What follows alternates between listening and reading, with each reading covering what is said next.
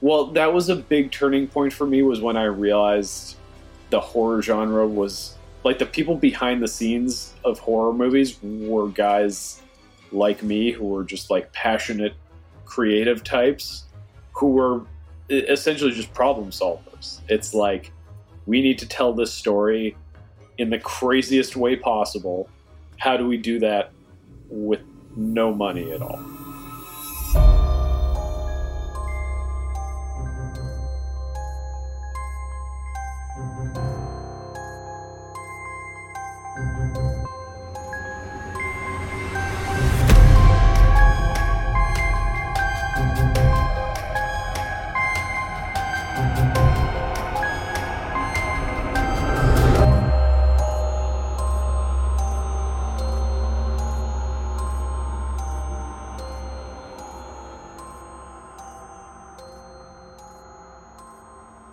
Hello, welcome to Spill Your Guts.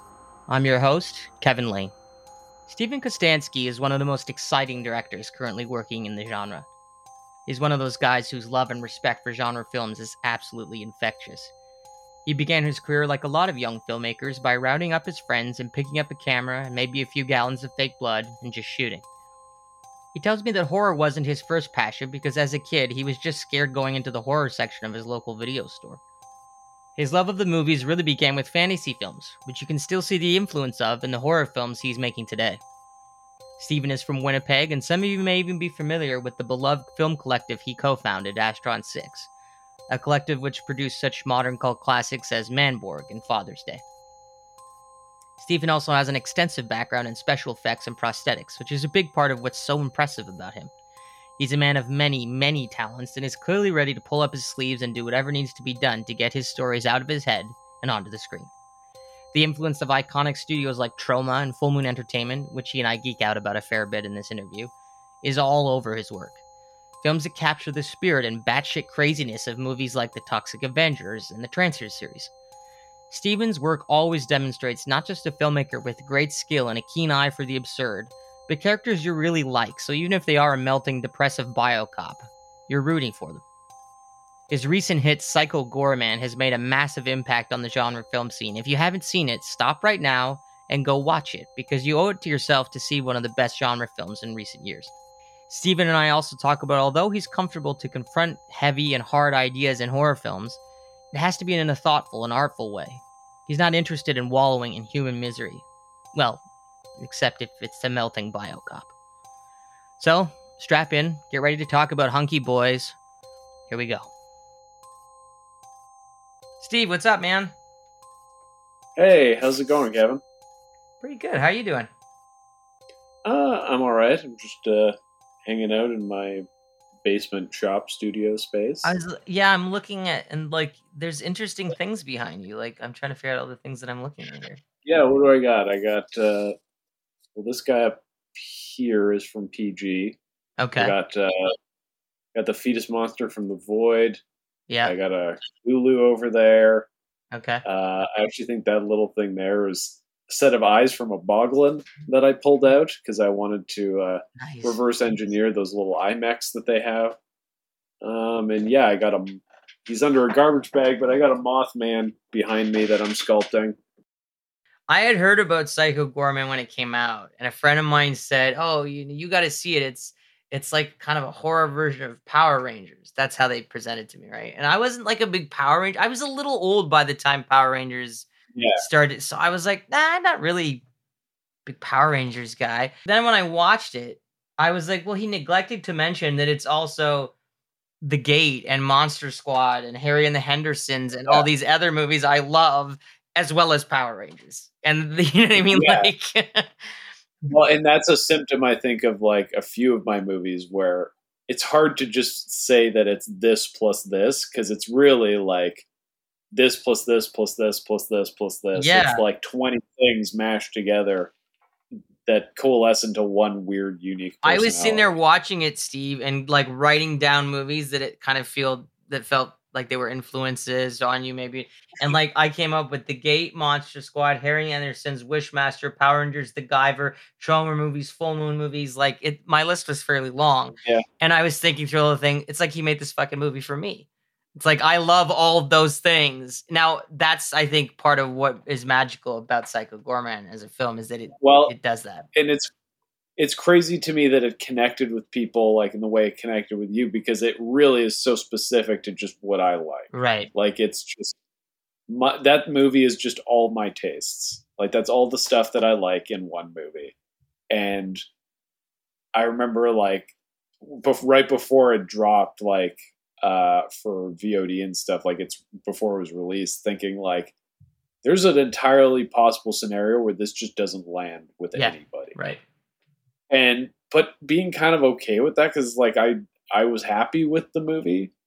Like when it was done, I was like, yeah, this is like pretty good for what we had and the resources at my disposal. Like it's one of the few times where I didn't really have like anxiety. I just had it was more of like just a sense of like, is this movie too weird for people? Like, is the flavor of this movie too offbeat for average audiences? And so it was crazy to have it come out and have people be like, oh my God, this is like hitting like scratching an itch and like pressing buttons I didn't realize needed to be pressed. Yeah. And so it was like really like gratifying to see that happen and see that it like kind of brought part of the genre community together to realize like, oh yeah, we all like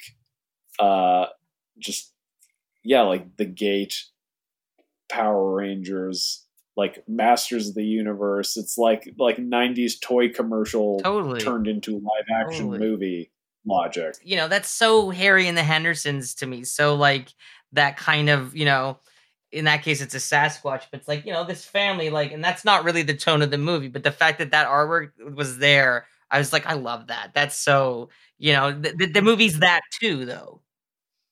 Do you know the poster that's ripping off? I feel like I do, and I can't like. So it's the Sinbad movie House Guest. Oh, with Phil Hartman. Yeah, so just you look up that poster, and it's literally just a copy of that. I like that movie though. I do. I don't remember anything from it. I'm sure I watched it. It's from that era where my parents, I'm sure, rented every family comedy that came out. Phil Hartman's really funny in it. Really funny in it. That's another guy taken too soon that I would have loved to put in something. Wasn't he brilliant? Yeah. So he was the best. He all of his Simpsons characters were amazing. I mean, I should point out that's another thing that very much influences my movies and PG especially is like my Simpsons obsession. Some of your punchlines, or not even punchlines, just gags, just random lines. I felt so Simpsons to me. So I'm so glad that you commented on that because I kept thinking, I'm like, surely he's a Simpsons fan. Some of these deliveries and these lines are very Simpsons in their tone. And well, and also like I've recently been watching Simpsons with the commentaries. Yeah. And Matt Groening talks a lot about elastic reality and like the logic of the show where it's like it's based in reality, but you can fly away every once in a while into like absurd fantasy, but it all snaps back. Yeah. And snaps back to mundane.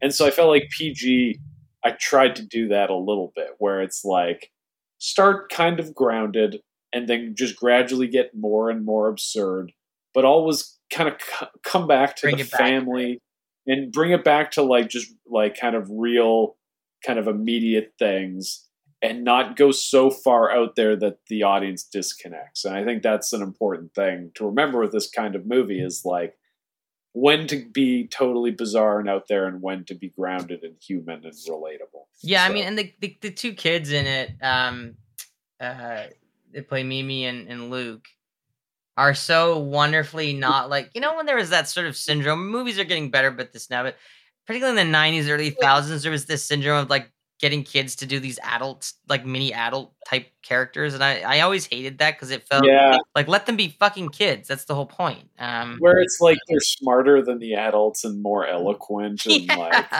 they're like hypothesizing in the corner in a shot. And I'm like, what? This is, you know, I'm sitting there thinking of like we talked about The Gate or like Little Monsters, the Howie Mandel monster, which I love. And like, where kids were like kids. That's what I think, you know, so I love that you kind of brought your kids back to that place. I thought that was great. Well, it was part of the inspiration for the movie was just interacting with a few kids that are like in my life, like coworkers, kids, and cousins and things, and like noticing like certain traits that are consistent in kids of a certain age, where they have like they just like operate in their own reality and they don't care what anybody thinks of Yeah. them. Yeah. They're just like, no, this is how it is, and I don't care. It's like that beautiful phase in life before you develop like self doubt and Yeah, like, and cynicism and all that stuff. Yeah.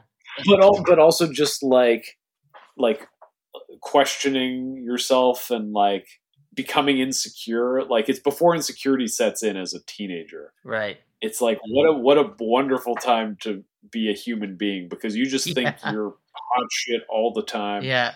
You're in reality is whatever you bend it into. Yeah. And so that to me seemed like an interesting starting point for a story.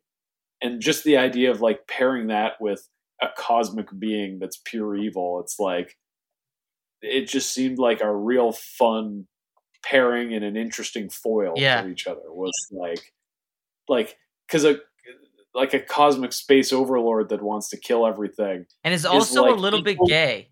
Yeah, I feel like we'll explore it more in future stuff, but it's like, yeah, he definitely goes on a journey in this movie. Like of for me as a gay self-discovery. person, I loved that about the character, that it wasn't a a a thing other than it's a little bit fleeting. It comes up a couple times, and that's it.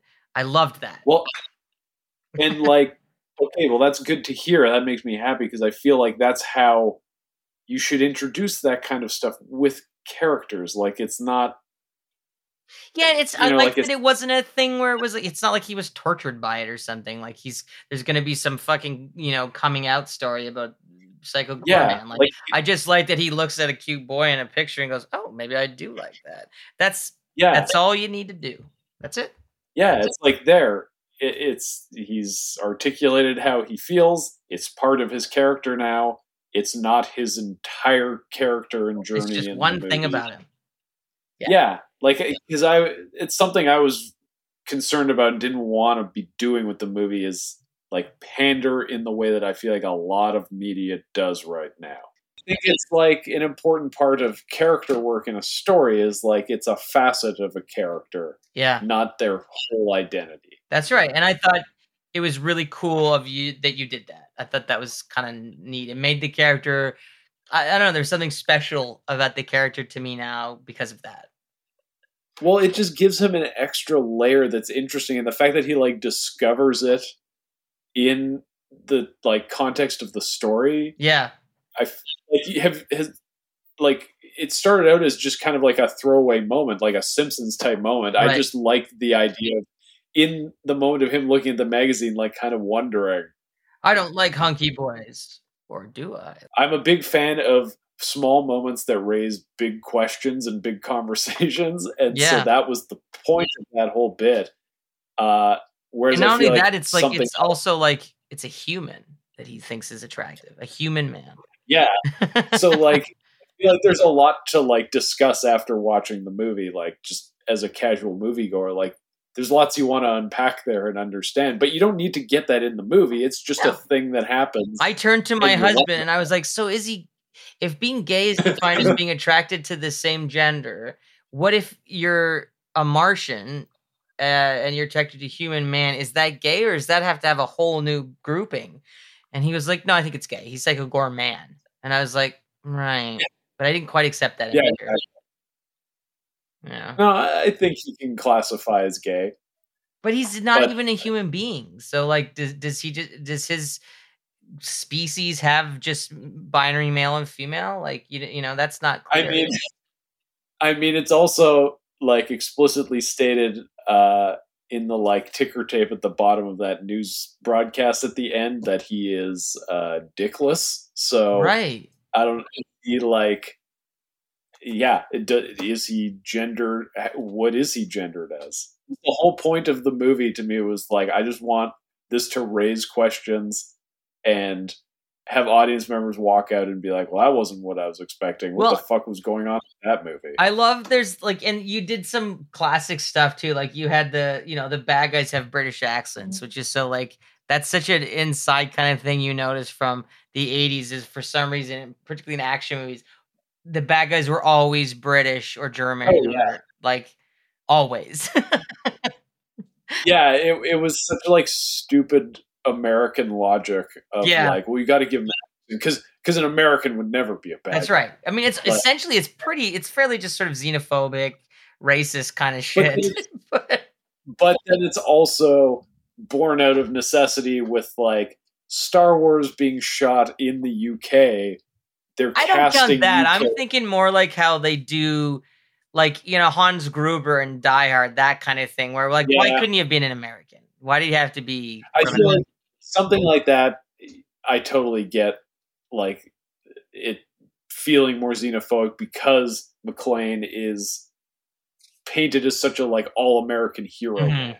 But like as far as where I was pulling it from specifically, it's definitely more of a Star Wars thing. Where it was just right. Like, well, because you even have the boring politics scenes that are in Star Wars movies.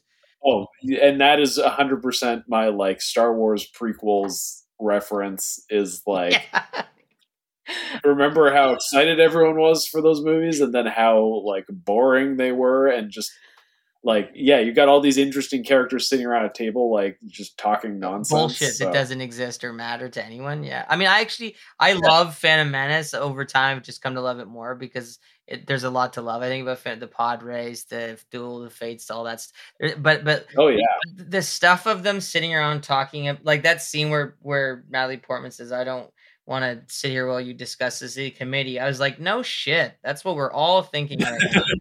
Like, I know, it's amazing that they like have that whole like the Senate or whatever, that whole like council scene, and it's like this super impressive space, and it's the most boring conversation. And so kind of no one in the scene seems interested in what they're talking about. Sam Jackson, who's a pretty energized actor, nodding off. Like, those movies are always just an excuse to have characters like walking and talking or sitting like in comfortable chairs or on couches talking. And it's like, it's so funny to me that that's what Star Wars turned into for a little while. It was like big special effects to get us to that, to people just sitting. When they had the sort of female Yoda, Yertle or whatever the hell it is. Oh, Yaddle, I think. Something like that. And I was like, this is all we're gonna get to see this chick Yoda do. Like, this could be a fun. I liked the design even. It had a wonderful Jim Henson Muppet quality to it. But she didn't get to do anything. She just walked and talked. And I was like, come on, she should train someone or have a fight or something. And nothing. Just cool monsters doing nothing. Yeah, those movies are not very motivated by action, unfortunately. No. Which you watch like A New Hope, and it's very much just like set piece leading into set piece leading into meeting. It's always meeting new characters, doing new things in new places. Yeah. And the prequels are like, hey, why don't we go back to that Jedi Council room again? We like that room. Every time they go back to that room, it's like, oh, come on, enough with this. Like, and they have all these cool actors, like Terrence Stamp is there, and then it's like, there's all the tools in the world at George Lucas's disposal to not make those scenes exist, but he still kept going back to them. Yeah, well, that's why I keep watching those movies. I find them so fascinating. So do I. They're a weird relic in film history. Yeah. That I'm so glad have become like memed into popularity. And frankly, compared to the new ones, they're like, oh yeah, oh, miles ahead. Like I will 100% watch the prequels again before I watch the new trilogy. It is way more fun. Yeah. I need to talk to you about the Brain. Alistair, that character, my favorite character by far. His tortured existence. He kind of has a biocop. I love him though. He's just like, he's so. First of all, he's straight out of. Do you ever see that movie? I think it's called Freaked. You remember that movie? Oh yeah, I haven't seen it, but I know of it. He's so the design of him. He just with the little tendrils and like. And he's got the eyes. And I love when you did that bit at the end where he's at the table and the parents just don't even care that he's a little brain. Like that that probably was the biggest laugh for me in that movie, because if you put a puppet in a scene, the entertainment value for me is multiplied by like 10. Yes. Yeah, you're speaking my language. To me, it's like you put a weird puppet that doesn't move right in a scene with people trying to act like everything's fine, and I could watch a whole movie. Like I turned to my husband and I was like, I hope they make, because you were talking about there's some merchandise for Psycho Gorman, and I was like thinking of like, remember when they were like came out with like Aliens action figures for like kids and stuff like that. It was like, send in the Marines. You're like, they can't fucking watch this movie, but they can have the toys, like. And it was also crazy that those timed out with Alien 3. Like, of all the Alien movies to have toys for, the, like, grim, miserable one with the most swears in it. The one where, like Charles Dance is talking about, like, accidentally murdering his patient and all this stuff. And yeah. Like, that's the one I remember my parents, like, pre-screened it before letting me watch it. And, like, they just straight up said, no, you can't watch this movie. Like, it's too intense. I saw it at a cottage in the middle of a snowstorm, and my parents couldn't get back to the cottage, so I was by myself, and we had rented it, and I watched it, and I was terrified by the time it was over. No one was there, and I was stuck by myself worrying about, for some reason, there was not likely to be xenomorphs in cottage country in Ontario in the snow. That's what I was What's funny is, like, the scariest part of it for me as a kid was not even the alien, but just the idea of, like, getting yelled at by convicts that are, like, swearing and being mean. Like, just the idea of being Ripley in that scenario scared me so much. It's like, I don't want, like, grizzled British dudes swearing at me. I know, and I thought Charles Dutton was such a superhero in that, because he just, like, was her sort of protector, and he had these great monologues, and like, he was so cool in that movie. He was so great in that. It is a movie that I've definitely grown to love as I've aged. Me too. It has aged nicely. It is a weird but interesting movie. It is. It's too bad Fincher like won't kind of find any love for it, but I guess it was just too tortured of experience for him. He really like refuses to talk about it. I gotta commend his commitment to just like not saying. He just doesn't say a word about it, and it's like Lance Henriksen is a friend, and I've known Lance for some time, and you know that's a movie I kind of needled him about a lot. Just and Lance was like, David just is one of those savanty type filmmakers. Like, he wanted to do the movie he wanted to make, and they didn't let him, so he doesn't like it. It's simple as that. And I'm like, I can appreciate that. I get that. Yeah. And I guess Sigourney Weaver like did try to fight for him, but just the studio just wasn't having it. They wanted it a certain way. And what's it trick is like, what were they pushing for that would have been so good? Like, what was the studio so committed to making? Like, why not just let the filmmaker make the movie? And I wonder if later they were like, when he turned out that it was David Fincher ended up being David Fincher, if they were like, oh, maybe we should have let him do his thing. And I'm sure that's part of Fincher not talking about it too, is like he knows that it hurts them. Right. Like that he won't talk about it, and that they know they fucked up, and so him not talking about it is him constantly reminding them like, hey, remember you guys really screwed up and didn't let me make my movie? Yeah. Like, you're still paying for that. You said there's like toys for Psycho Gourmet, like there's like action figures? Yeah, so if you go to plasticmeatball.com, they have PG and Pandora action figures that you can get. That's pretty fucking cool. So I can just go to that website and get myself a Psycho Gourmet action figure? Yes, I believe they're still available. I don't think they've sold out yet. But yeah, they jumped on it like right away, like before the movie was even out. They were. We started a conversation with them.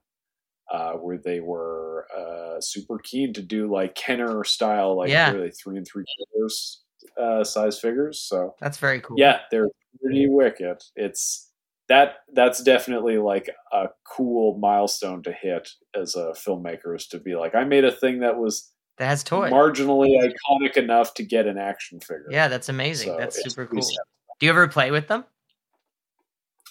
I mean, I have them on the shelf. I knocked them around a little bit. I mean, my way of playing with them was the toy commercial that we shot. Right. That was super fun. That was maybe like my favorite thing that I've shot in the past few years. It was just shot it in my basement and built a little set for them, and was walking these toys around, making them fight. That's and awesome. yeah. One thing I was thinking that I wanted to ask you about was the scene where Mimi, the actress, is what, Nita Josie Hannah? Is that how you pronounce her name? Yes. Where she talks to God and then breaks the cross. Oh yeah. I was curious. Very Was anyone was there anyone that was incensed by that? Did you get any feedback? Yeah. Oh yeah, there was definitely some feedback, and there was like people on production who were like, "Are you sure you want to do this?" And like trying to pitch. They're like pitching alternate versions of it, and I don't know. I just was like hard committed to this idea of like, no, I want the scene to be this. The scene needs to be a play on what's typically like a character's lowest moment in a movie, where they're like confessing that they're scared and that they don't know what to do, and it's like supposed to be this like intense display of vulnerability. And I just love the idea. But that's not that character at all, right? So you need to subvert that. Yeah.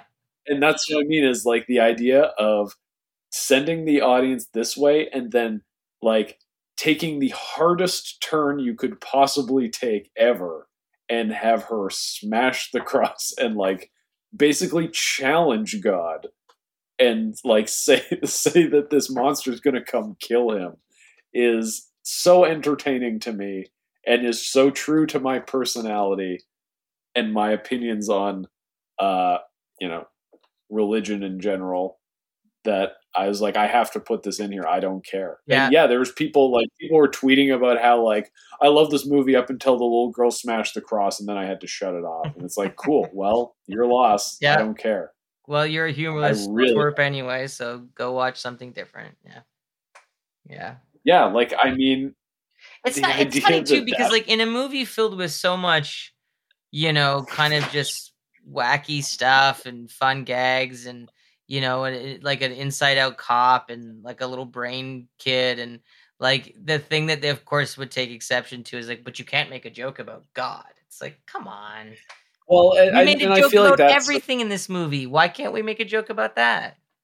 Yeah. That's a common thing that I hear comedians talk about is like, oh, like you laugh at the 9/11 joke, but you don't laugh at the abortion joke. Yeah, it's like everybody's got these like lines that they've decided like all that other stuff's fine, but you can't joke about that thing. Totally. So to me, it's like it's such a non-conversation. Like people bring it up seriously, where they're like, "Oh, you shouldn't have done that." It's like, why? Like, what does it matter? Yeah. Also, has like lightning struck me down? Like, I'm still here. Yeah, you can do it. You can totally do it. Absolutely, you can do it. Yeah. You can have Psycho Gorman be gay, and you can have a little talking brain boy, and you can do all that stuff. It's your movie. Well, yeah. Also, like they don't seem to take issue with Psycho Gorman like killing a child at one point. No, that's like he blows up. Yeah, he blows up kid. That's fine. That's fine. Yeah, that's fine. So, I mean, I'm more than happy to draw attention to people's moral contradictions. Yeah.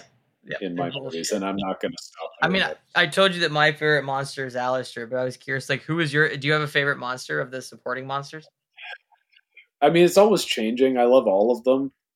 As far as like a favorite, it constantly changes. Like even just looking at the poster, I'm like, I'm kind of feeling the Adjudicator today. Yeah. Like I like how weird. Depends on your mood. I like. Yeah, well, because there's variety. Like, there's so many different characters. What's in the that was one the whole point. it's in the woods where all the what are they called? The little squad of monsters that he fights in the woods. Oh, his Paladin's Obsidian. Yeah. The one that has like a little face, and at the end it's rolling around on the road or whatever. Oh, that's Witchmaster. That one was fun. I was pretty fond of that design. Witchmaster's pretty great. Yeah, she's awesome. Yeah. That's a cool one. And it was like, I do that thing too, where like where I'm sitting there watching the movie and there's all these cool monsters coming on, and I was like, oh, you could like, Lucas style, like they can have novelizations. You can get into like who these guys are, like what's their background. Like I immediately start thinking about that shit, not just from the standpoint of like that you can make money doing that, but just like that it's kind of cool to think about, like what's that guy's story? Who's that? Because I do that when I watch those movies. Well, and it's really satisfying to have made a movie where people are saying things like that. Right. Because, like, how often does a genre movie come out where you're like, I need to know the stories of all these characters? Not very often. Like, and I think there needs to be more and I don't think it's like I'm not trying to like toot my own horn or anything. I just feel like it's a style of filmmaking that needs to come back, and I want to see more of. Yeah, yeah, Like this kind of like stuffing your movie with shit, so then you afterwards you're like, I want to know what was the deal with that character, yeah. and like making a fully realized universe doesn't seem to be a thing in indie genre filmmaking, No, and I you're right. want You're right. more of it. Yeah. So I mean, and I yeah. think like what better way to have more of it than to make it yourself. Yeah. Well, and that's also the reality is like maybe don't like chase after getting like a $50 million budget. Like figure out how to do this stuff. The technology is there. Like you're able to make movies on cheap now. Yeah. So that's what I tell all kinds of like young up and coming filmmakers is where they're like, where'd you get the money for your thing? It's like you don't really get money until you have something to show. Like if you can't show that you're capable, people aren't going to give you a budget. Yeah. And the only way to do that, to have a thing, is to just go out and do it. Yeah. So get your friends together, get a camera, write a script, and go shoot a thing. And don't do that thing of like, oh, well, it has to take place in one location with 2 actors. Like, fuck that. Like, do whatever it is you like. That's what I'm constantly telling people. Don't anyone that gives you that advice, do not listen to them. Like, try to do the car chase. You'll end up doing a tricycle chase, but try it anyway. Like, just push it. Exactly. Push it, but also like be resourceful. Yeah. I think that's an important trait to have is like if you have access to a cabin, yes, like maybe think up something that features that. Or like, yeah, a quarry or whatever. Like my first feature, I had no money. It was all just like everything was by necessity, and like I was determined to do like the classic like car scene of a character just having dog, and I didn't want to just sit in the car, so like I called up White's William F. White, and I'm like, how do I do this with a car? There's no way we can do that.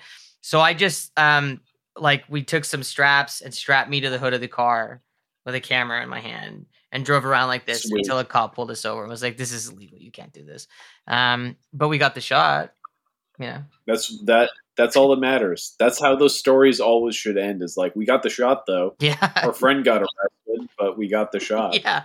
And that's what you're supposed to do. You know, 1, because you don't know any better, and 2, because I think that's the toll you pay to get started. You just have to do stupid shit, and hopefully you survive it. Do stupid shit, learn from the stupid shit, and then all those lessons get carried over to the next thing that you do. Like, because it's all experience based. The whole industry is experience, and if you don't go out and get the experience, you're not going to make any. That's right. Yeah. I read in Entertainment Weekly that you like the movie Virus, the Jamie Lee Curtis movie Virus. I fucking love that movie, and I thought I was the only person in the world. No way, I love it, and nice.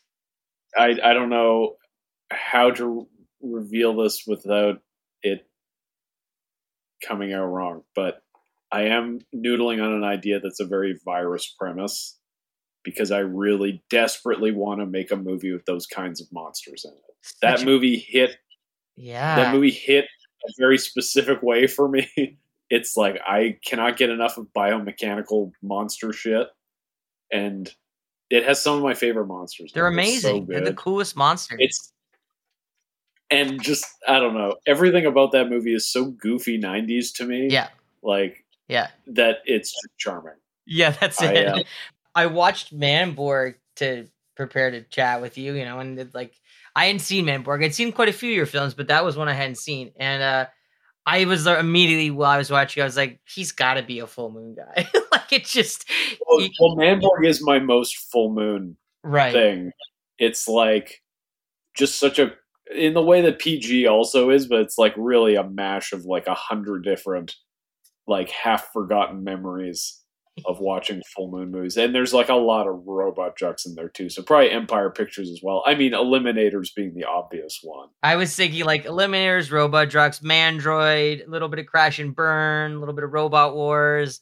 Like there's all these movies that I was like, oh, these are all kind of, and maybe they weren't even influences, but I thought they probably were. You're forgetting a big one, which is Arena, which of course is a huge one for me. Like that movie is insane how much stuff they pack into that movie for like a low budget straight to video genre movie. Like It's pretty insane. Bizarrely unseen movie though. So many people don't know it.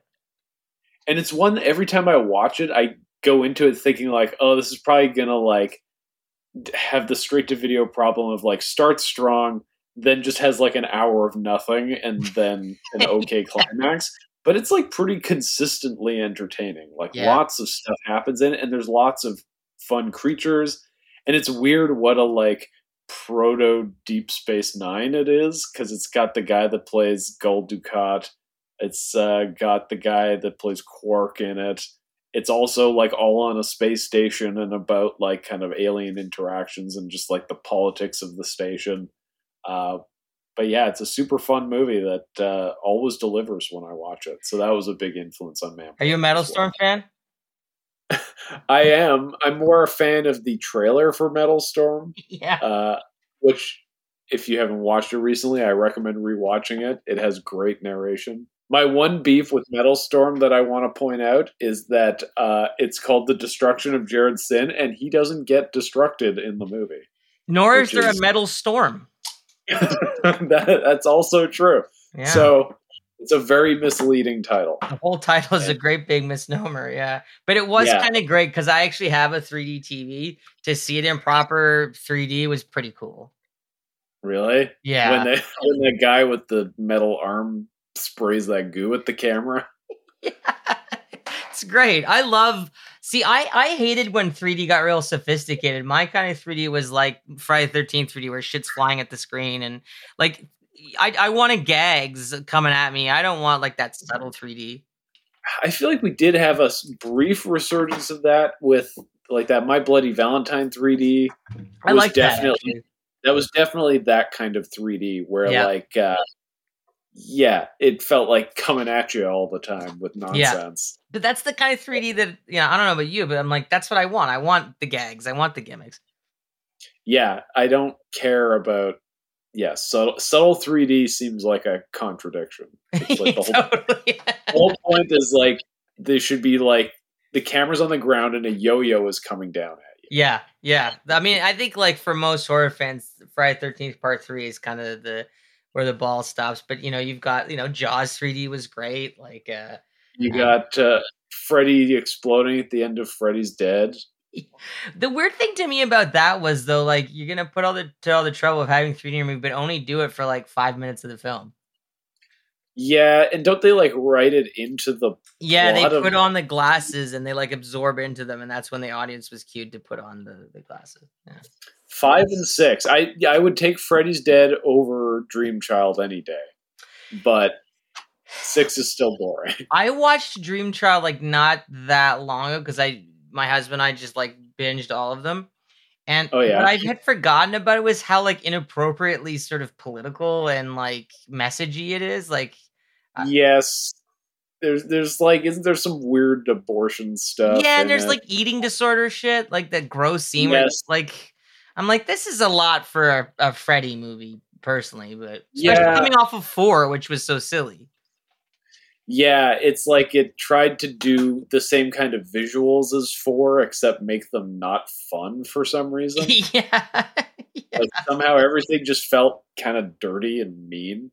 It that's the thing with it, is it feels very mean. It's not a nice movie. It's just sort of a mean-spirited kind of thing. And yeah, the fact it's like kind of centered around an unborn child, it gets way too like plot heavy. Like it's so bogged down in its own mythology that there's no like they just need to go back to basics of like kids go to sleep and have nightmares and there's a killer that like 1 through 4 all have their strengths. Like 1, of course, brilliant. Part 2 is like, in my opinion, like the most underrated one, because I just think Jack Shoulder's direction is really rock solid in that movie. And it's a weird ass movie. Every time I watch it, I'm blown away by how like offbeat and like unexpected it is. Like it just makes choices where I'm like, okay, like you're coming off of the first movie and you're like, this is the direction we should go. Of course, everybody focuses on the kind of the coming out kind of story with the Mark Patton character. And, that's unexpected in that film that they did that. Yeah. But if you just look at that movie from a filmmaking perspective, it's a really well-made movie. There's some great effects in it. Yeah. There's some, it has that hazy Los Angeles look. They kind of recaptured that first one. I just never thought Jack Shoulder got his credit for how well made that film is. Well, I do think the sequence where Freddy emerges from the main guy while his friend is trapped in the room with him and can't get out, that is a top level Freddy sequence. Oh, totally. And the music and it's great. Such a legitimate nightmare. And just having him get stabbed through the door and the parents are on the other side and seeing his claws come through. I just feel a lot of thought went into that sequence, which is something that even going past that into as much as I love 3 and 4 and think they're fun, it's I don't think any of them have that kind of horror. No. I feel that sequence is the last scary Freddy thing. And I remember when I saw Wes Craven's New Nightmare, which I think is really a neat movie and just so clever. And Wes just tried to do something really cool there. And, not all of it works perfectly, but there's a lot that does. But the bit where he pulls the babysitter onto the ceiling, have you played Skin, the cat? He's creepy for that scene again. I remember being this is creepy Freddy again. This is when he's his games where he fucks with people are mean-spirited and evil and the right way for Freddy. Yeah. Well, and I like him. I think it's the first time you see him when he pops out of the closet and he's say "It's me" or something. That's a good shot of him. And I don't love that makeup in that movie, but there are shots where it looks pretty cool and he's lit properly. And this is coming off of 3 movies now where he's been overlit and not they don't treat him like he's scary anymore. It's no, he turned into the Johnny Carson of horror. He was just making jokes and gags and one-liners and and that's fine, but I like that he tried to go back to basics. So did I, and I liked the whole, bit of Wes being in it, being himself. Robert gets to play himself. That was just a cool kind of gag to try to do. Thinking back on it, it's such an insane angle to take in that era when nobody has ever done anything like that. That's it, and right? To have them play themselves, the idea that Wes Craven's okay, I'm going to be in this movie and I'm going to have an exposition heavy scene where I have lots of lines. I would never write that for myself, where it's I have to act naturally and explain how Psycho Gorman has come into the real world and he's an evil, this evil entity that you have to stop. That's just, ugh. I didn't know Wes Craven well, but I knew him a little bit and he was a fairly shy person was my impression of him in the time I knew him. And I don't think that Wes was probably super comfortable doing that. He probably wasn't this is my chance to be on camera. He wasn't that kind of guy. A weird choice. And he doesn't seem that comfortable in the scenes themselves. His deliveries are so funny to me because they feel very I'm saying the lines right now. These are the words I have to say.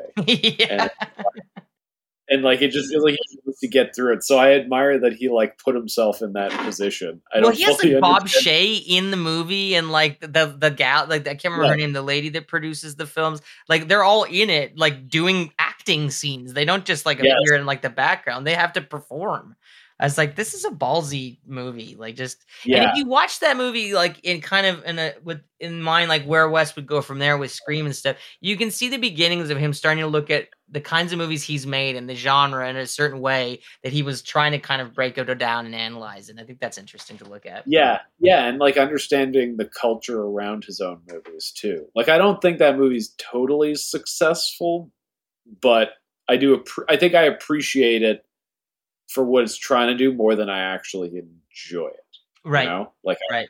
I think that it's a very interesting exercise and definitely has its place in horror culture. Cause that's the last gasp of classic slasher stuff until we enter the Scream era pretty much. So it's an interesting time to analyze. Most of the movies you talked about enjoying were sort of more fantasy, horror. So were you kind of put off by the more mean-spirited stuff, like invasion horror and stuff like that. Was that not your thing? I don't like stuff that's like just like brutal and mean for the sake of it.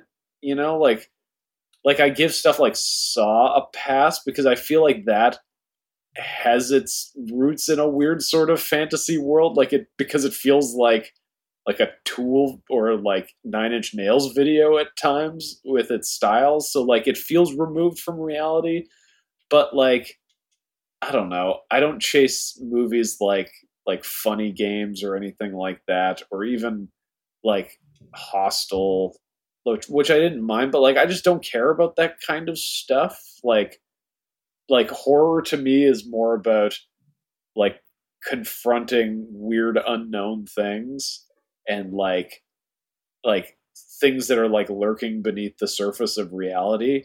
And I feel like even something like Friday the 13th does tap into that a little bit with and or even like Texas Chainsaw Massacre. It's just more uh like not as overt with its iconography, but I think the concepts are there. Yeah. But when you get into stuff where it's just people being tortured and mutilated for no reason, there's no plot and no character and no story. I don't like when it feels like the director is like trying to rub your face in shit and being like, you like it though. You like watching people die. You get off on this shit, so eat it up. Eat your horror slop. Like that to me is just so like offensive because I think that there is artistry to the horror genre. Like, I think horror movies are like the hardest movies to make. Like to make a scary movie that is also like off-putting in being scary, but also engaging in its story and its characters is like it's an insane balance to pull off. And so for some people to see it as just gore and suffering and that's all it is so misguided to me. And borderline and not even borderline, I think it is insulting, like to real filmmakers. Like a genre where you have like Kubrick's The Shining or like Carpenter's The Thing, like movies that are legitimate masterpieces that stand on their own. Even like going more into thriller territory, thriller in air quotes, like something like Silence of the Lambs, which I still consider a horror movie, like or Rosemary's Baby, even like these are all legitimate masterpieces. And so for somebody to look at the genre with an overall blanket of like, oh, this is just like teenager stuff, like wanting to shock and awe and just be mean and crazy, like that to me is insulting and just totally inaccurate to what the genre is. So I don't like supporting that kind of stuff. No, I don't either. I mean, it's like I'm okay with the idea that there's going to be some horror movies where the director wants to really push, the boundaries of what people are comfortable with. Like I remember seeing the movie Inside. Have you ever seen that French film? Yeah, well, I mean that's different though because that's like there is artistry there and there's intention. I watched that movie 3 times, I think, and by the second time, I was like, "Oh, it's a fairy tale. It's a witch, and there's a princess alone in her castle, and she's, know what I mean? There's this fairy tale kind of quality to that movie that kind of takes it out of real life. So the horrors in it feel like they're not quite real." Yes, yeah, and that's what I like is when a horror movie has like that little bit of disconnect where it feels like there's like a fantasy, like a theatricality to it. So I don't feel like I'm just wallowing in misery. Human misery. Like I'm more than happy to like confront like heavy and hard ideas in a movie. I just think that has to happen organically in an interesting and artful way, and not just be like what do they call those, like August Underground movies, like something like that, where it's just like it's like, what is even the point of this? And it just becomes a game of like, oh, can you sit through it? Like you're not hardcore if you can't sit through this thing. Once I started to get a little older, I had like found my horror tribe, you know what I mean? And there was this group of us that would get together and watch all these horror movies. And one day, one of my friends said, tonight we're going to watch this one, Cannibal Holocaust. And I was like, Oh, okay.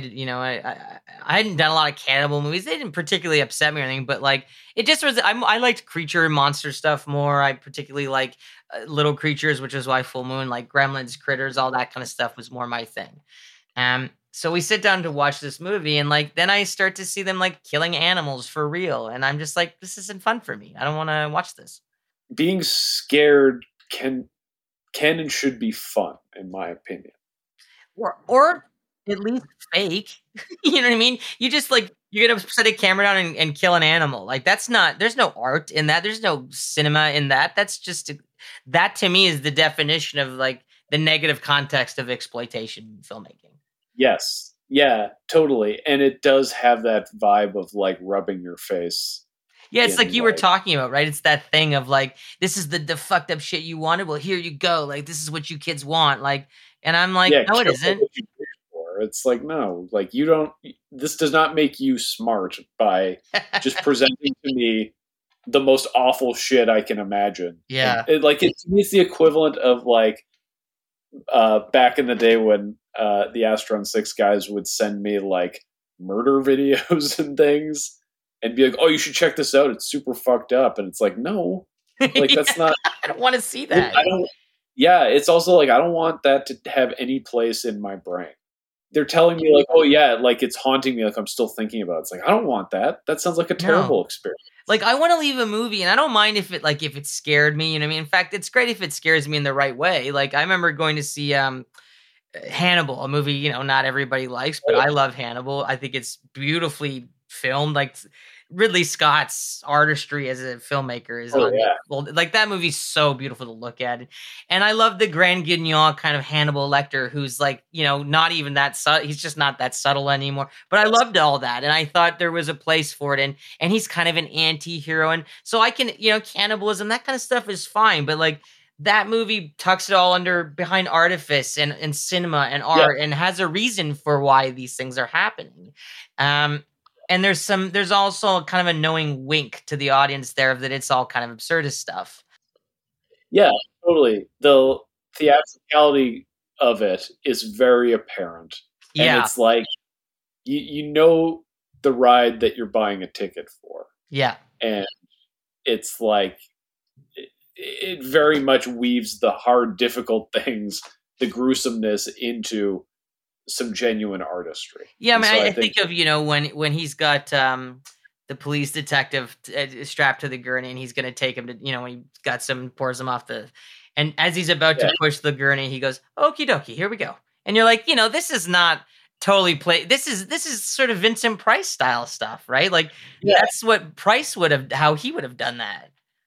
Well, it also helps that like you have a like prestige actor like performing these scenes. Like again, it's like there is real art and there is real skill, like technical skill going into this thing, and it's not just like people with a video camera like throwing blood around. Funny too when you think of some of the movies that when we were kids that people thought were so gory, and you go back and you look at how well they were made in the fact that people have these memories of them that never occurred. Like I think of people telling me how gory Texas Chainsaw is. No, it's not. You hardly see anything in that movie.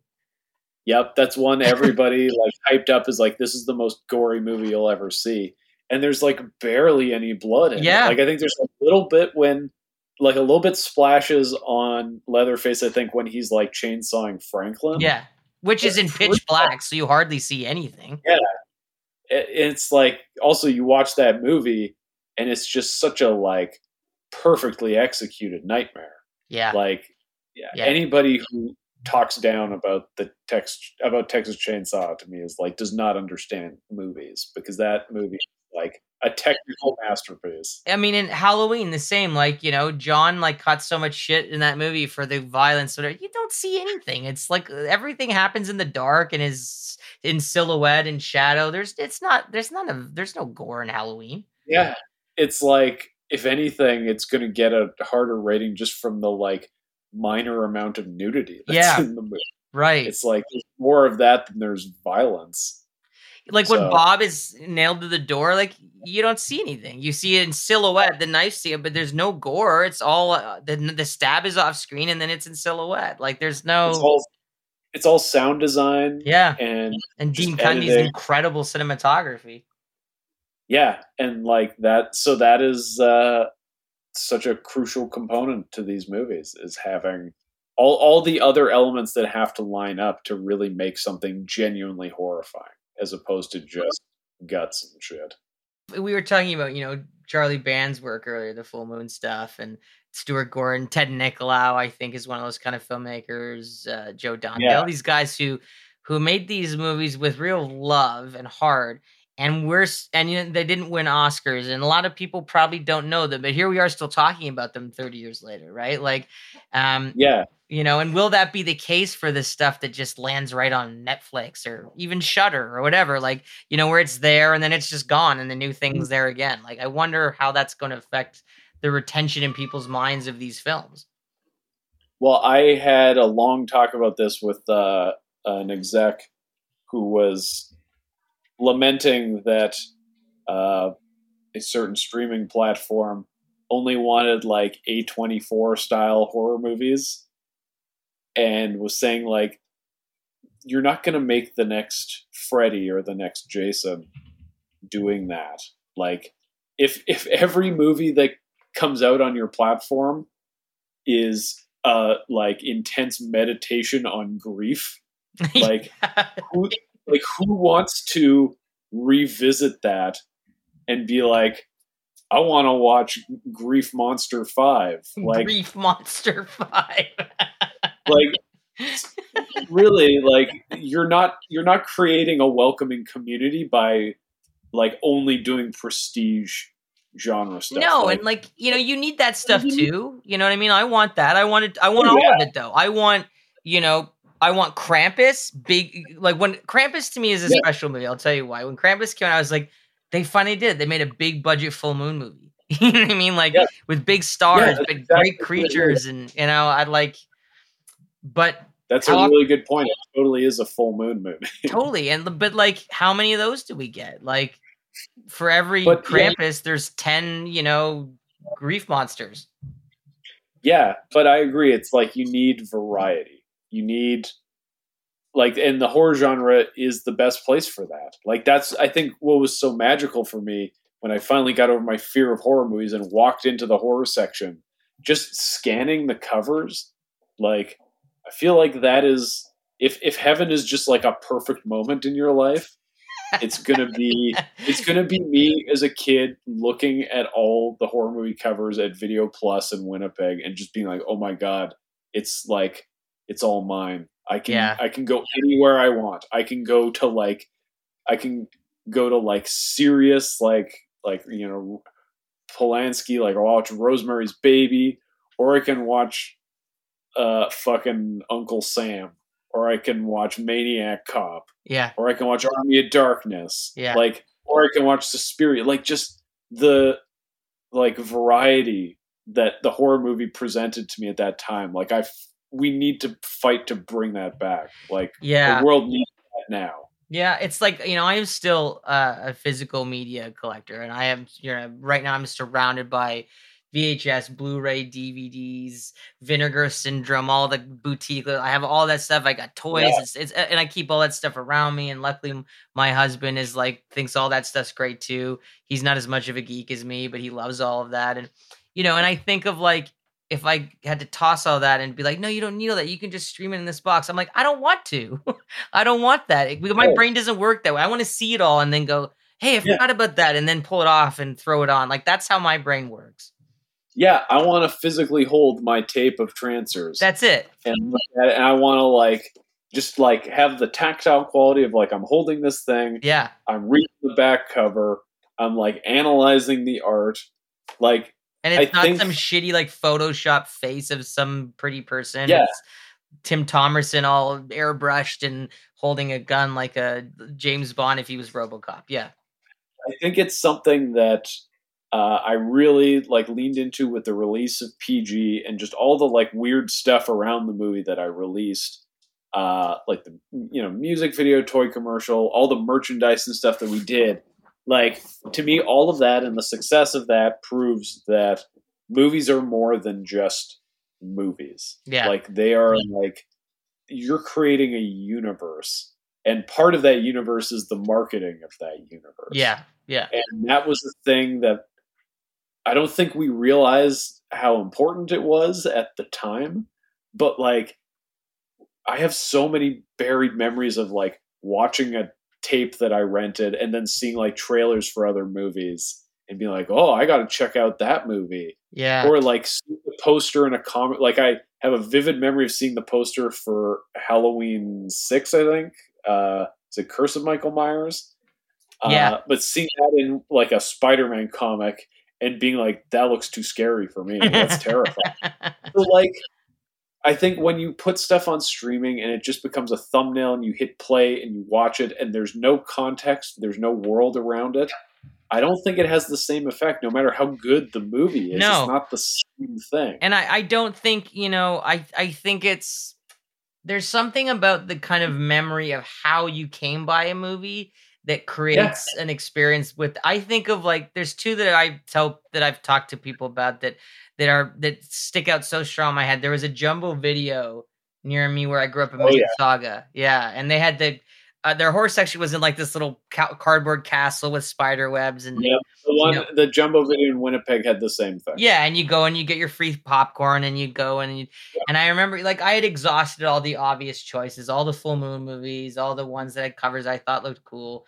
And then one day I was in there and there was this really like rickety, kind of busted up. It was cracked and the artwork looked lame. And I was like, it was just some zombie movie. And I was like, I don't know. I was pretty young, probably 10 or 12. And I was like, I don't know. I don't know. I'll just give this a try. Hey, it says it's made by the dude that made Night of the Living Dead. Might be pretty good. It was Dawn of the Dead. And there was no internet. I hadn't heard of it. I was a Fango kid, but I still, for some reason, it had just gone over my head. And so I get home and I have this movie where I'm like, some sequel. And I had no idea that it was what it is. I put this thing on. Of course, it was the chopped up Americanized version. And I just like, I'll never forget it. I just remember just being sitting there for this movie, with this and just being like riveted by this and thinking this is as good as it gets. They don't make better movies than this. I still think that about that movie. I had a very similar experience with Dawn of the Dead where like I knew of the trilogy and I knew like Night of the Living Dead as a kid, like, it has like such cultural significance and notoriety. Yeah. That like, that was the one I put as being like the most important one.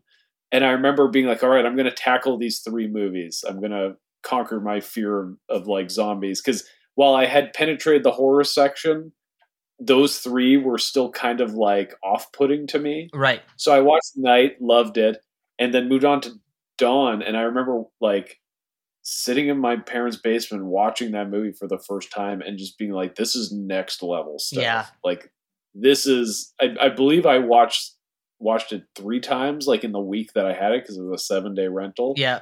And just like falling in love with it so hard. I feel like I should mention Romero as just like another influence because his style of filmmaking, the way that Dawn of the Dead was made is such a like dream idea for me of like, wouldn't it be awesome to just shoot a movie in a mall with like a bunch of people and just have free reign of the mall and do whatever you want? But the fact that like such a perfect movie came out of it. I know. Is so crazy. It's crazy too. Like when I watch the movie and it's like, Savini's makeups and you're like, oh, you can see like the seams, but I don't care. Yeah. It doesn't matter. There is a charm to, and it's a thing that's horror movies specifically can do. The like theatricality of stuff that isn't fully convincing only adds to the movies in a lot of cases. Yeah. Like it just makes them better. It paints a weird picture. It builds the world out in an unexpectedly interesting way. Yeah, I remember like there was a full movie when I was a kid that I loved called Demonic Toys. And Demonic Toys, the baby doll, Baby Oopsie Daisy. There's this part where I actually have a replica of that fucking thing. There's this part where it's crawling into a vent and it's mouth gets caught on the vent and starts prying open. And basically the puppet is breaking on camera, and they put it in the movie.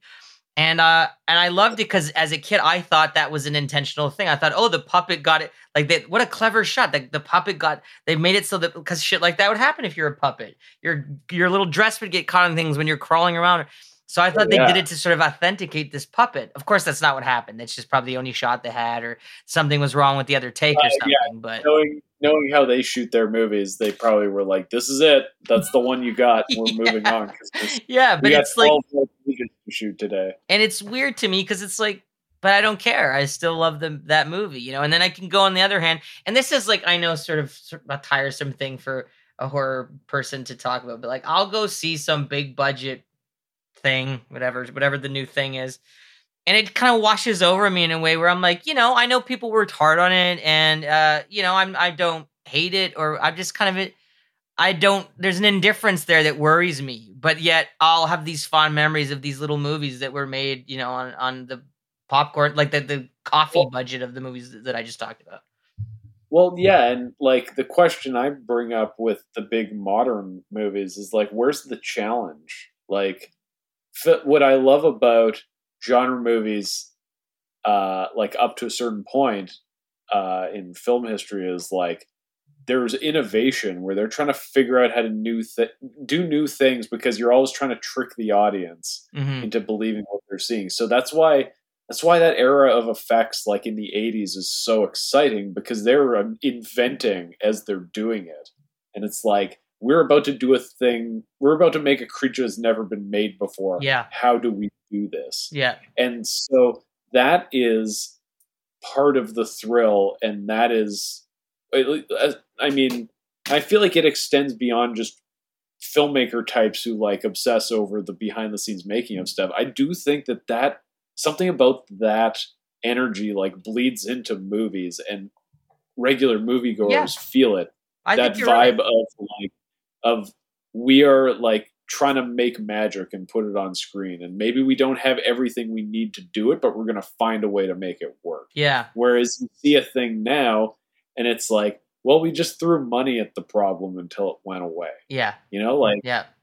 I don't know. Like, I would love to see, and I'm almost pitching this idea, as unreasonable as it is, but like, throw like James Cameron and Michael Bay and Sam Raimi and like all these guys who've like settled into giant movie making, throw them all on an island, give them each like $500,000 to $1 million, and go like make a movie. Yeah. And try to make a better movie than the other guy, and have them compete to just make, like, have them fighting for the audience's attention again, have them be like hungry and desperate, and like unlock that thing that they had when they were starting out. Like I want James Cameron from like Terminator era.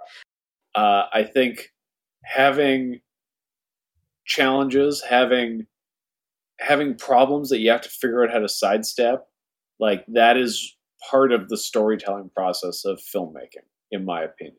Is like, that is part of what gives your movie its flavor and its personality. Yeah. And so you don't have, like, I genuinely don't like the idea of having all the money and time and just like endlessly talking over like the same things in a story, like over and over again. Being like, oh, we should like get like 10 more options on this character's wardrobe. Like, I want to more options. And then we'll have like 10 more meetings about it too. Like that's not what I got into this for. I don't want to be in that position. Yeah. I love the vibe of like, here's a bunch of junk. Can you make this into something? You have this much time. Going to Romero to pitch him on this movie, I wanted him to write with me and produce for me, and it was a horror western. And I had, there's a movie called Ghost Town.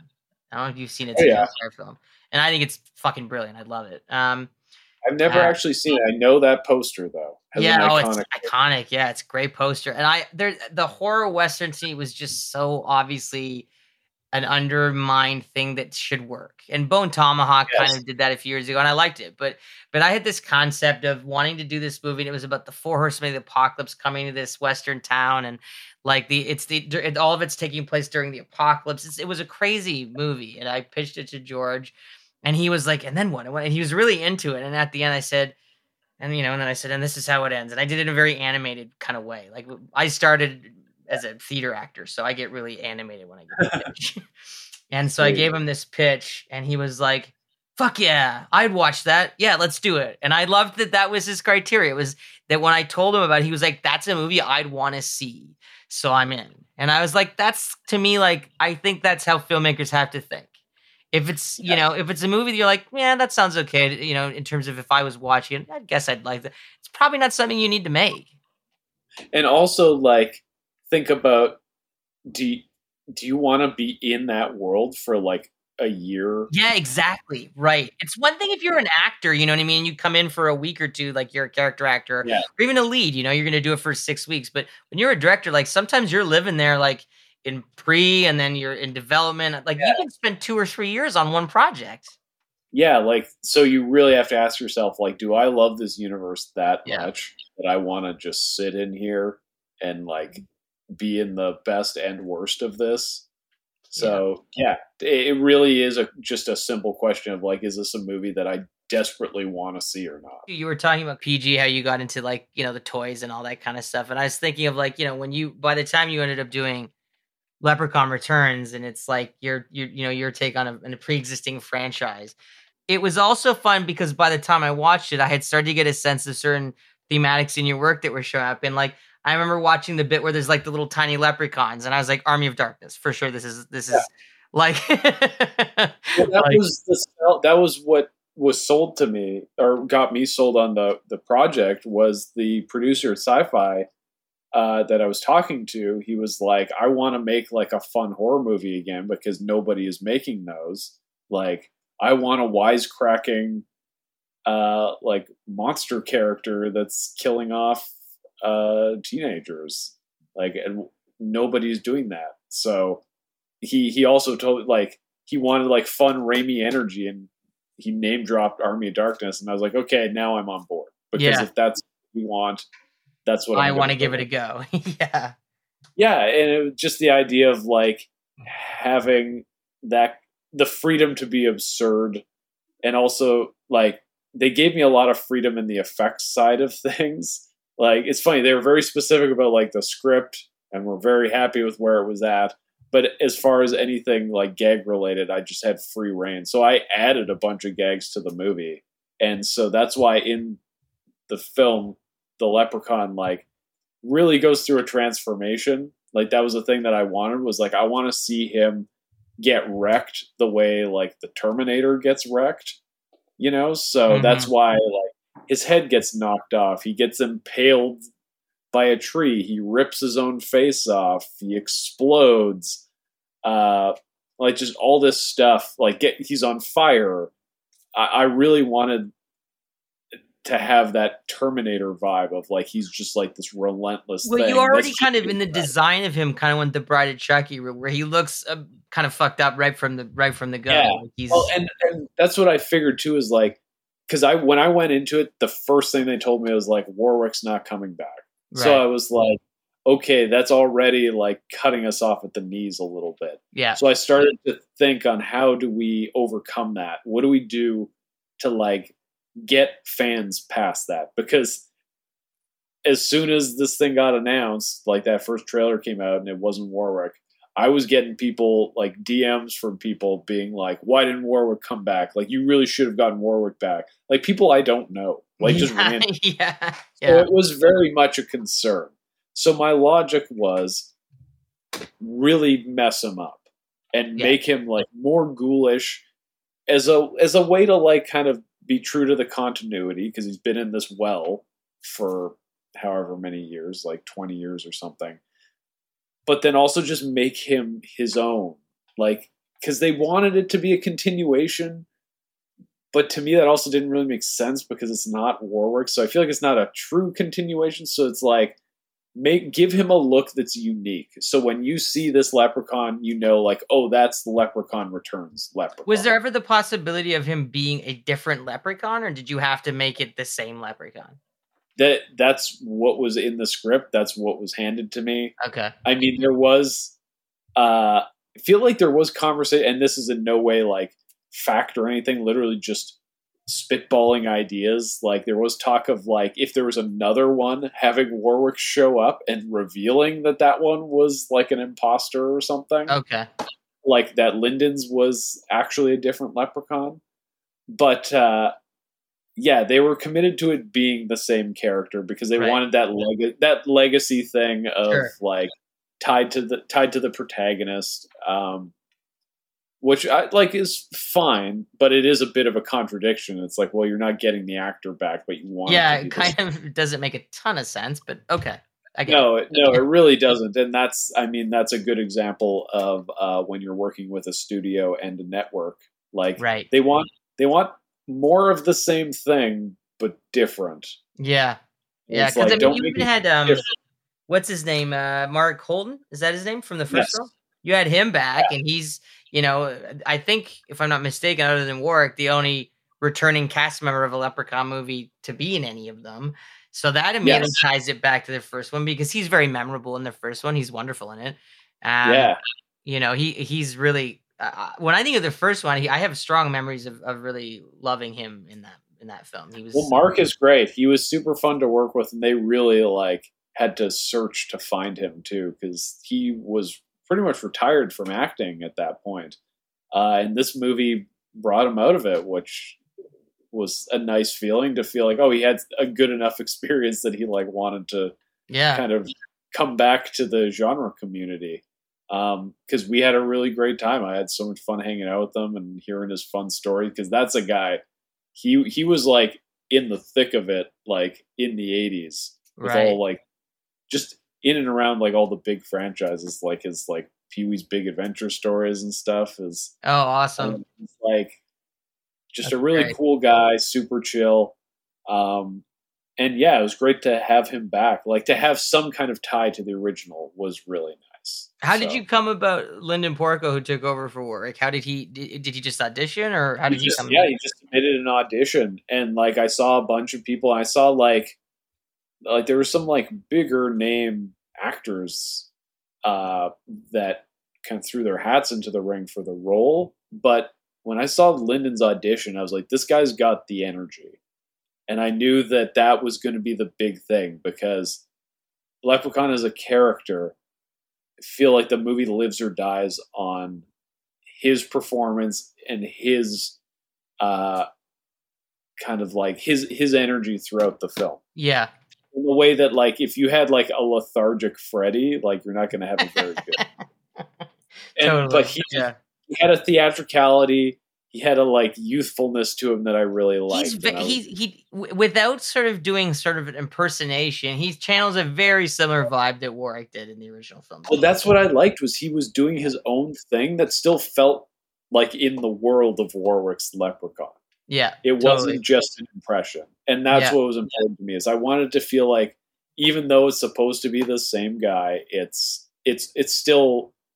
This is still Steve Kostanski's version of the Leprechaun. Right. Yeah. So I was very happy with that, and he was like super great to work with, and like I don't know, I just like having like I think he was like 21 or something at the time, like just having that kind of like youthful energy on a set is always great, and like he was just excited to be doing it, and yeah, I don't know. It was a blast to make. It was crazy and hectic, like every movie is. You shot it in South Africa, didn't you?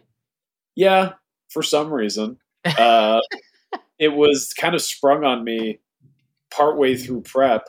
The producer called me. We were supposed to shoot it in Hamilton, and it was like we're supposed to shoot in Hamilton in March, which instantly set off warning bells for me, because I'm like, okay, so this movie takes place in the summer, and it's going to be like March weather in Canada and Ontario. Yeah. Great. Very highly likely that there'll be snow. Yeah. Yeah. So I knew something was up. And then the producer called me and was like, I got a great idea, Steve. Well, we shot this in South Africa.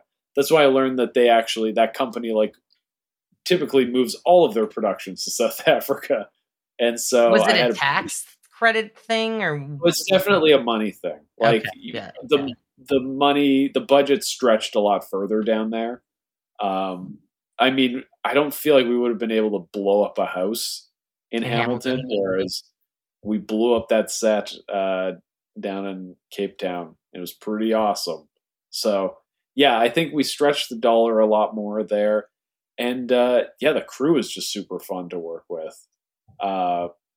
Like everybody just really like brought their A game. It's like the most toys I've had on a set to play with too. Oh, Like well, that's the upside, right? When you work with a studio or something, is you get the toys. yeah, like it was just great to have like a full time like Steadicam op through the whole shoot. Like it just made everything run so much smoother to be able to be like, hey Chris, like just run over there with the camera and grab this insert and then grab this and pick up all these little pieces. And he'd offer up stuff too. Like I would pitch to him like how we would stage the scene and he'd be like, oh, well, I can just float over here and start on this insert and pull back and go into our master and make things like find ways to make stuff dynamic. So yeah, it was a really fun experience, all things considered. As crazy as it was. Great gore set pieces in it. I mean, I just, I'm like totally. I thought it was bravo because I had, very little expectation by part 8 of a Leprechaun movie or whatever it is. Yeah. Of what, but it was, I like your work, so I was like, well, I'm sure Steve will do something unique with it, but the fact that you could make it feel fresh again, like, good job. That's not well, because really my mandate going into it was at the barest minimum, just make it feel like a 90s straight to video horror movie. Like I wanted to emulate my experience of watching Leprechaun 3 back in the 90s. Trimark movies. You remember the Trimark logo? Yeah. Oh yeah. I feel like, that was a staple of a lot of those movies. But like, the one where he goes to Vegas, that was that was the first one I saw, like growing up, and I remember watching that and being like, "That's what the third one or the second one?" Yeah, it's the third one. Third one, yeah. So I just wanted to like emulate that vibe as much as possible. Like I wanted it to feel like you picked this tape up at Jumbo Video, and we're like brought it home and are watching it in like 1996. Do you remember a movie called Dead Pit that had a cover on it with a zombie with red flashing eyes? Yeah, and you'd press the button and it would like wail and there'd be like the glowing eyes. Yeah. Oh yeah. I could tell this story now. I stole that cover, that box from a video store because I wanted it so badly, and the guy wouldn't sell it to me, so I stole it. Oh Jesus. I know. There was two of them. There was that one, and then there was one called Metamorphosis, I think, that did the same. Yeah. And I don't I was determined to have. It's the one time I've ever stole something. I felt terrible for it. I got away with it. And you know what? I'd fucking do it again because it was a cool cover. It was worth it. Yeah. Oh, yeah. I do not judge. I also think one of the fun things in Leprechaun, of course, is his like little rhymes and stuff. Did you have a particular one of his little rhymes that was a favorite of yours? I mean, I gotta be honest. I think like all of the wordplay in that movie is pretty like groan-inducing, but I like to just lean into it. Like I actually went out of my way. Like anytime there was like a stupid pun or something, I would like tell the cast like act like they said something like really profound, or like anytime there's like a phrase that didn't make any sense. Like at the end of the movie, I think Lila, like the Taylor's character, says something to that guy that shows up, some to the effect of like, sometimes the best green footprint is no footprint, and like that's such a dumb line to me. So I told Peppy, the other lead, I was like, when she says that, like look at her and like nod. Like that was like a really really pulled the heartstring. Yeah. Yeah. And so that was like what I did with any of those moments in the movie. I was like, instead of like trying to wink and be like, isn't this goofy? It's like, no, lean into thinking this is profound and we're making like high art. That's great. That's great. Really smart. Yeah. I mean, it's like, I actually read it. I don't know if this is true, but is it true that Jennifer Aniston like tweeted or something, her support of the movie? No. No. Okay. She had nothing to do with it. I knew she didn't do it, but like, so I read somewhere that she like on social media commented on it or something like that. I think on the IMDb, it in like the trivia, it says that she called me to congratulate me on the movie, Oh, is which that what it says? Oh my god, yeah, right. Okay. is insane. It would have been When fucking cool if she had, I mean, but yeah, it seems rather she, unlikely. she does not care. No, But I can't see her being like, "Get me that guy's number. I have to congratulate him." if any, yeah, this guy deserves my congratulations, right? Yeah. But yeah, when I first signed on to the project, I pointed out like, oh, so like Jennifer Aniston's character like kind of shows up in a way, like in the script, like we hear her voice. Are you going to get her? And the production manager guy at the time was like, oh, like we've reached out to her representation. We reached out to her agent, and I was like, oh yeah, good luck with that. And then when we were in post, like months after the fact, they got this like impersonator basically Yeah. to do her voice, and I thought she did a great job. Yeah. I mean, that's.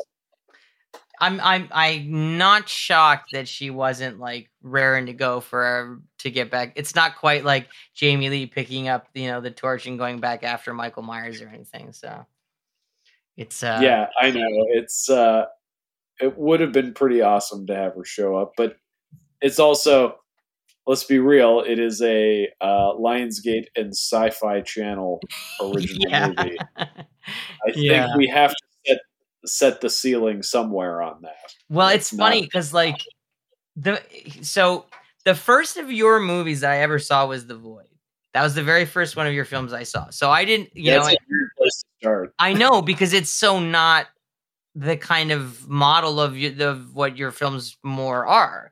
It's much more kind of dark, and it's like serious. Well, and it's still monsters and stuff, but more serious, I guess, than most people would think of your work. Well, and that's very much because it was me and Jeremy Gillespie making it, and I feel like it's way more Jeremy's kind of like tone and vibe than mine. Like I don't get me wrong, I wanted to make a movie like that, but my instincts are not a lot of like what that movie's doing.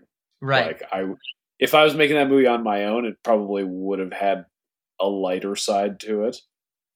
Having said that, though, I do appreciate that like we hard committed to making a grim monster. I loved it, because that was the challenge we gave ourselves. We were like, can we make a scary monster movie? Yeah, I loved it. When I saw it, I was like, oh, this feels. Prince of Darkness came into my head very quickly into watching it, which I love, and I think it's like the most underrated Carpenter movie.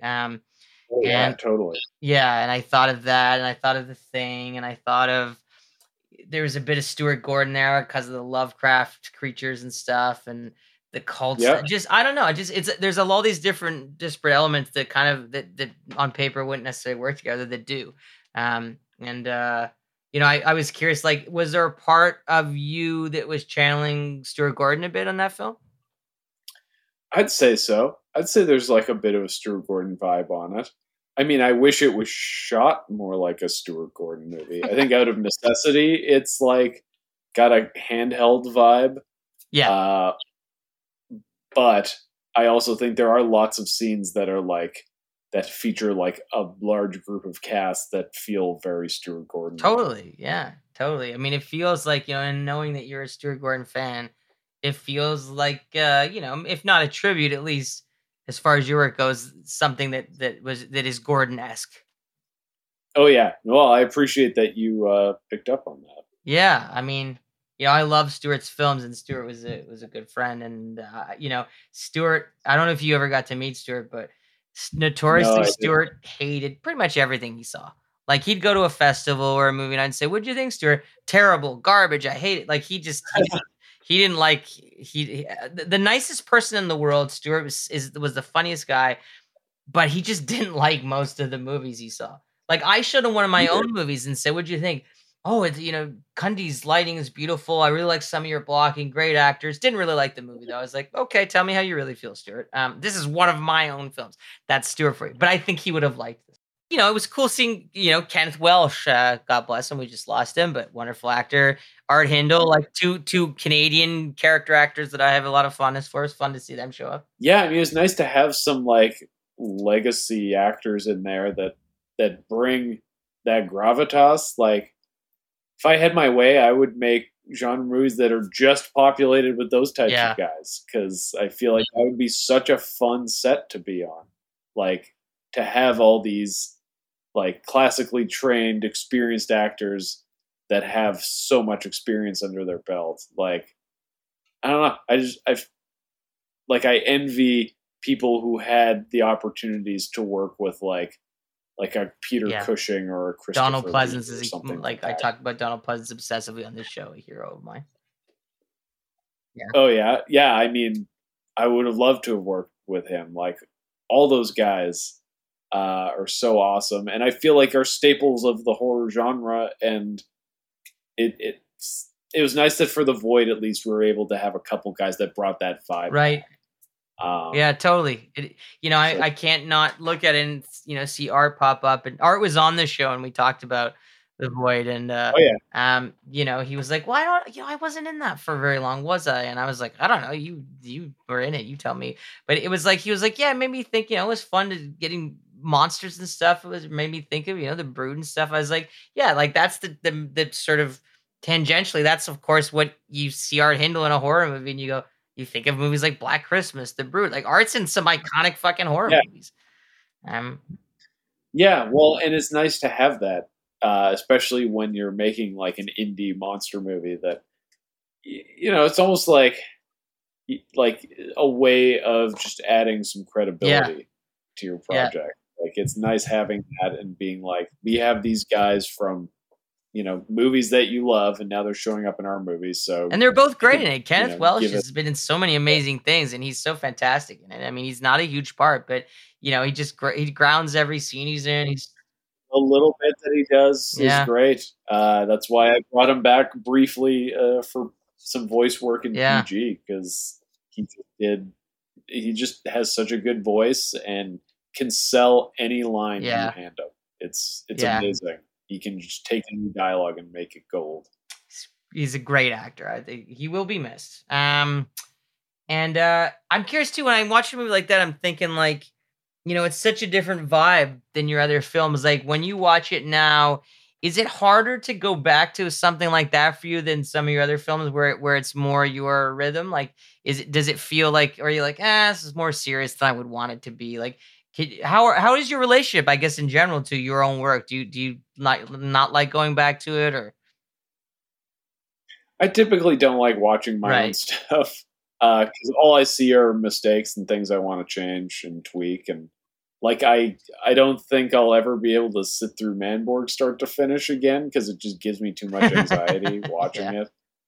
Because it's like, honestly, like, I made that movie basically as just like a video project for myself. I had no intention of like it having the success that it's had. Like, that was in an era when I just made movies like for my friends and family, and would play like locally maybe, and then that's it. So just the fact that it got as much exposure as it did was a bit of a shock to my system. If anything, I'm like starting to develop the George Lucas problem of like wanting to go back and fix and change things, which I'm trying to steer into more like, what are ways that I can expand that universe in fun ways where I like, can do updated versions of stuff. Like, it would be fun to do an updated Manborg with all the like proper tools and toys that I have now, like sell the universe. Yeah. Have you been on anything that got hijacked, or where you felt like you were impeded in any way? I mean, all my movies have huge hurdles that I have to overcome, and there's always personalities to navigate where I'm like finding myself questioning, like, can you even make a movie without like one crazy person trying to sync it all the time? Yeah, totally. Like, there's always that guy, no matter what. Yeah. I feel like it was probably the worst on The Void. Okay.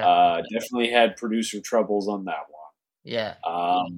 Art mentioned that. Art Hindle mentions that in his interview. Okay, good. I'm glad. He does. Yeah.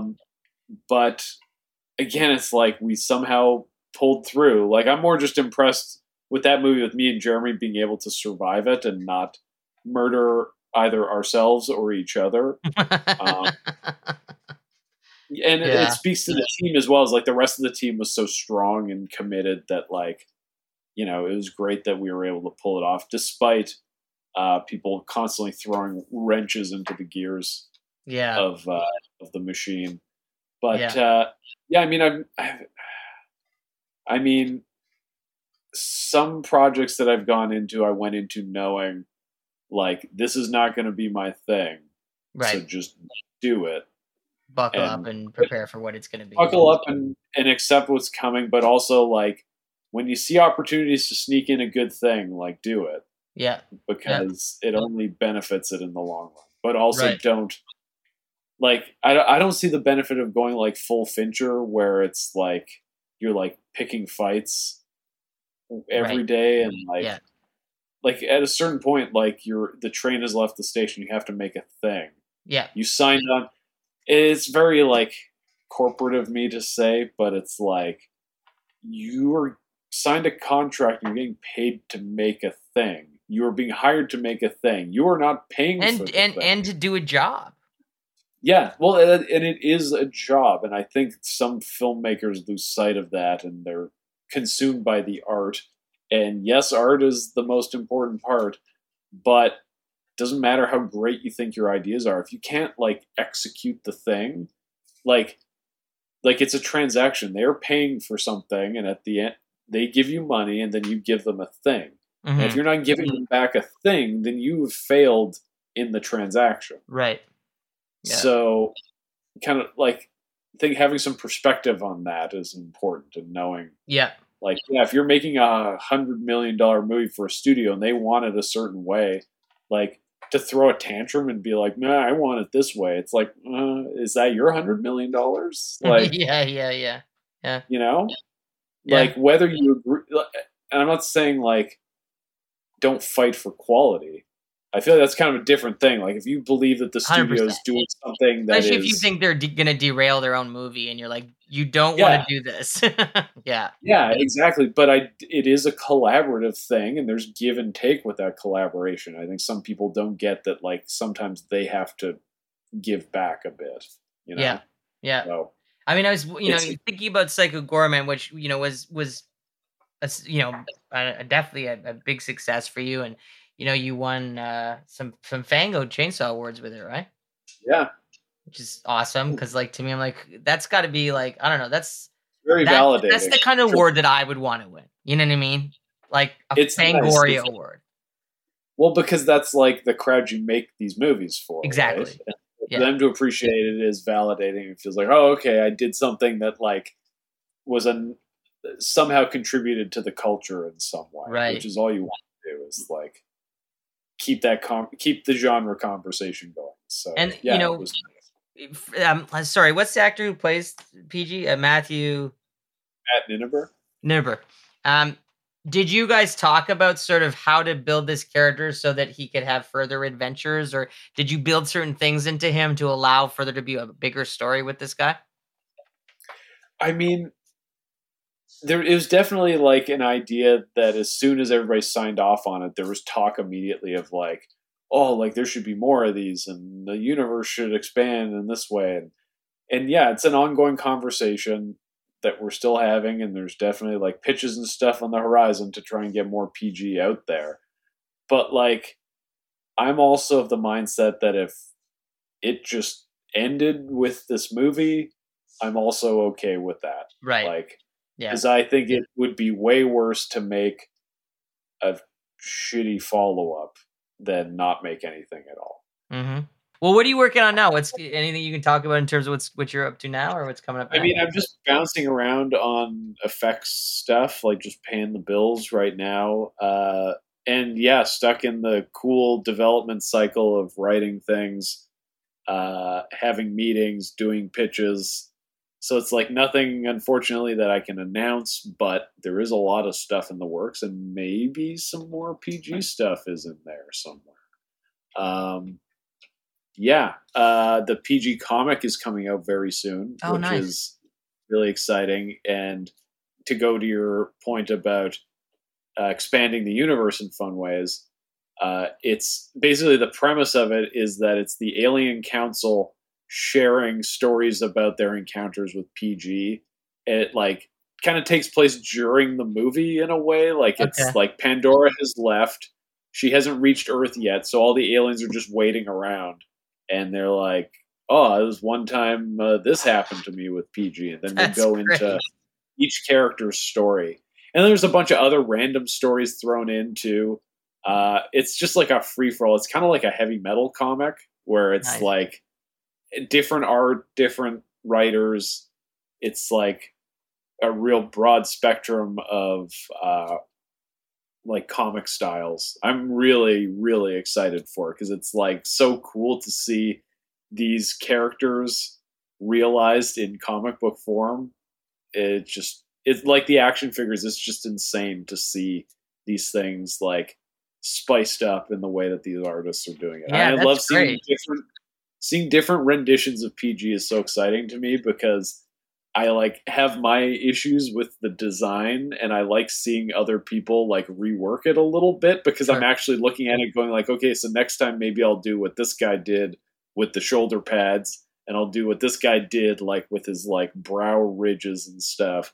So yeah, it's like it's a fun like kind of R&D for me on creature design Have stuff. you ever seen So Trancers 3?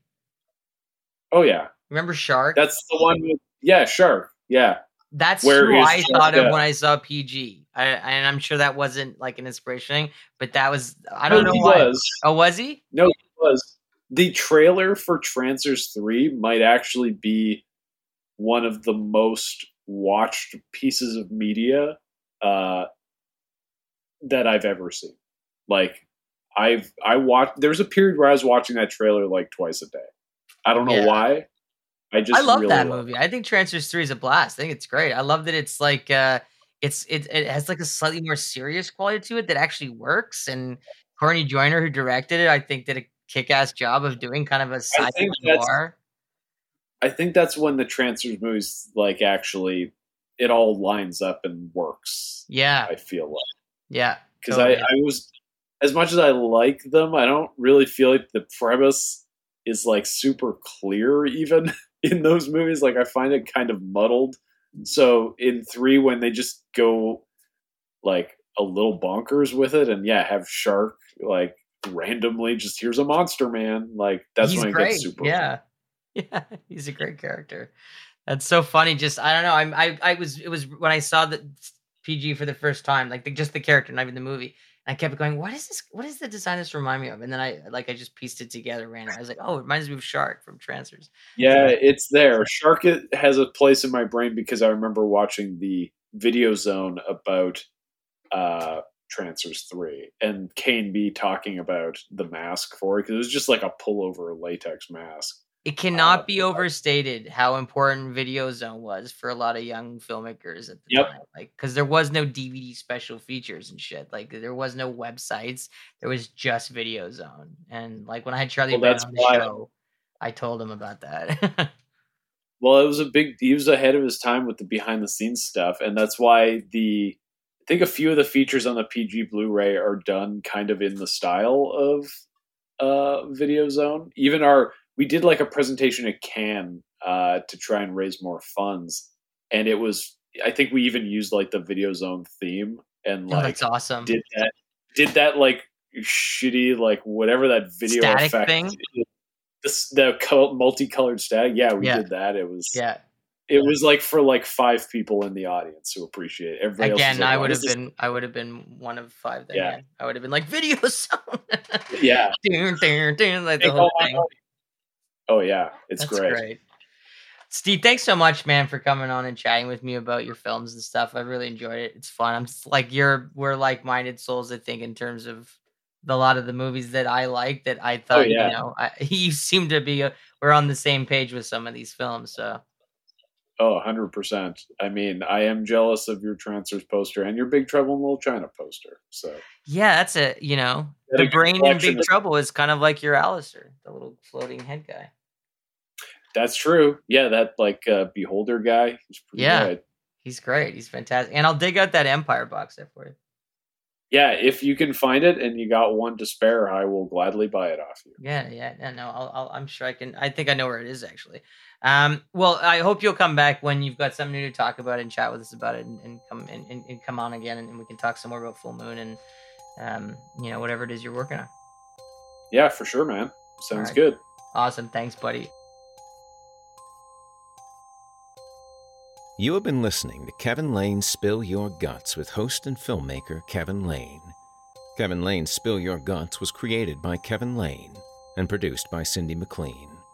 Production editing and sound design provided by Blaine Swanson and One House Studio. Video production and editing generously created by Matt Handy. The Spill Your Guts theme and incidental music was created by composer Mike Haddon. You're currently listening to supervising producer Jason Hill. For exclusive bonus content, giveaways, and contests, be sure to subscribe to our Patreon account at www.patreon.com/spillyourguts. All one word. Spill Your Guts is only made possible by our supporters and listeners like you.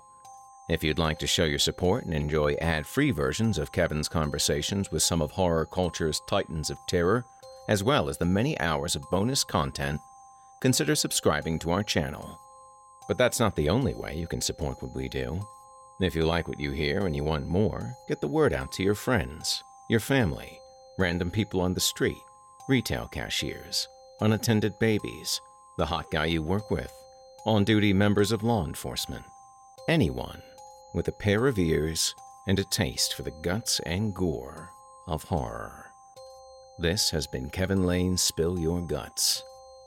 Thanks for listening.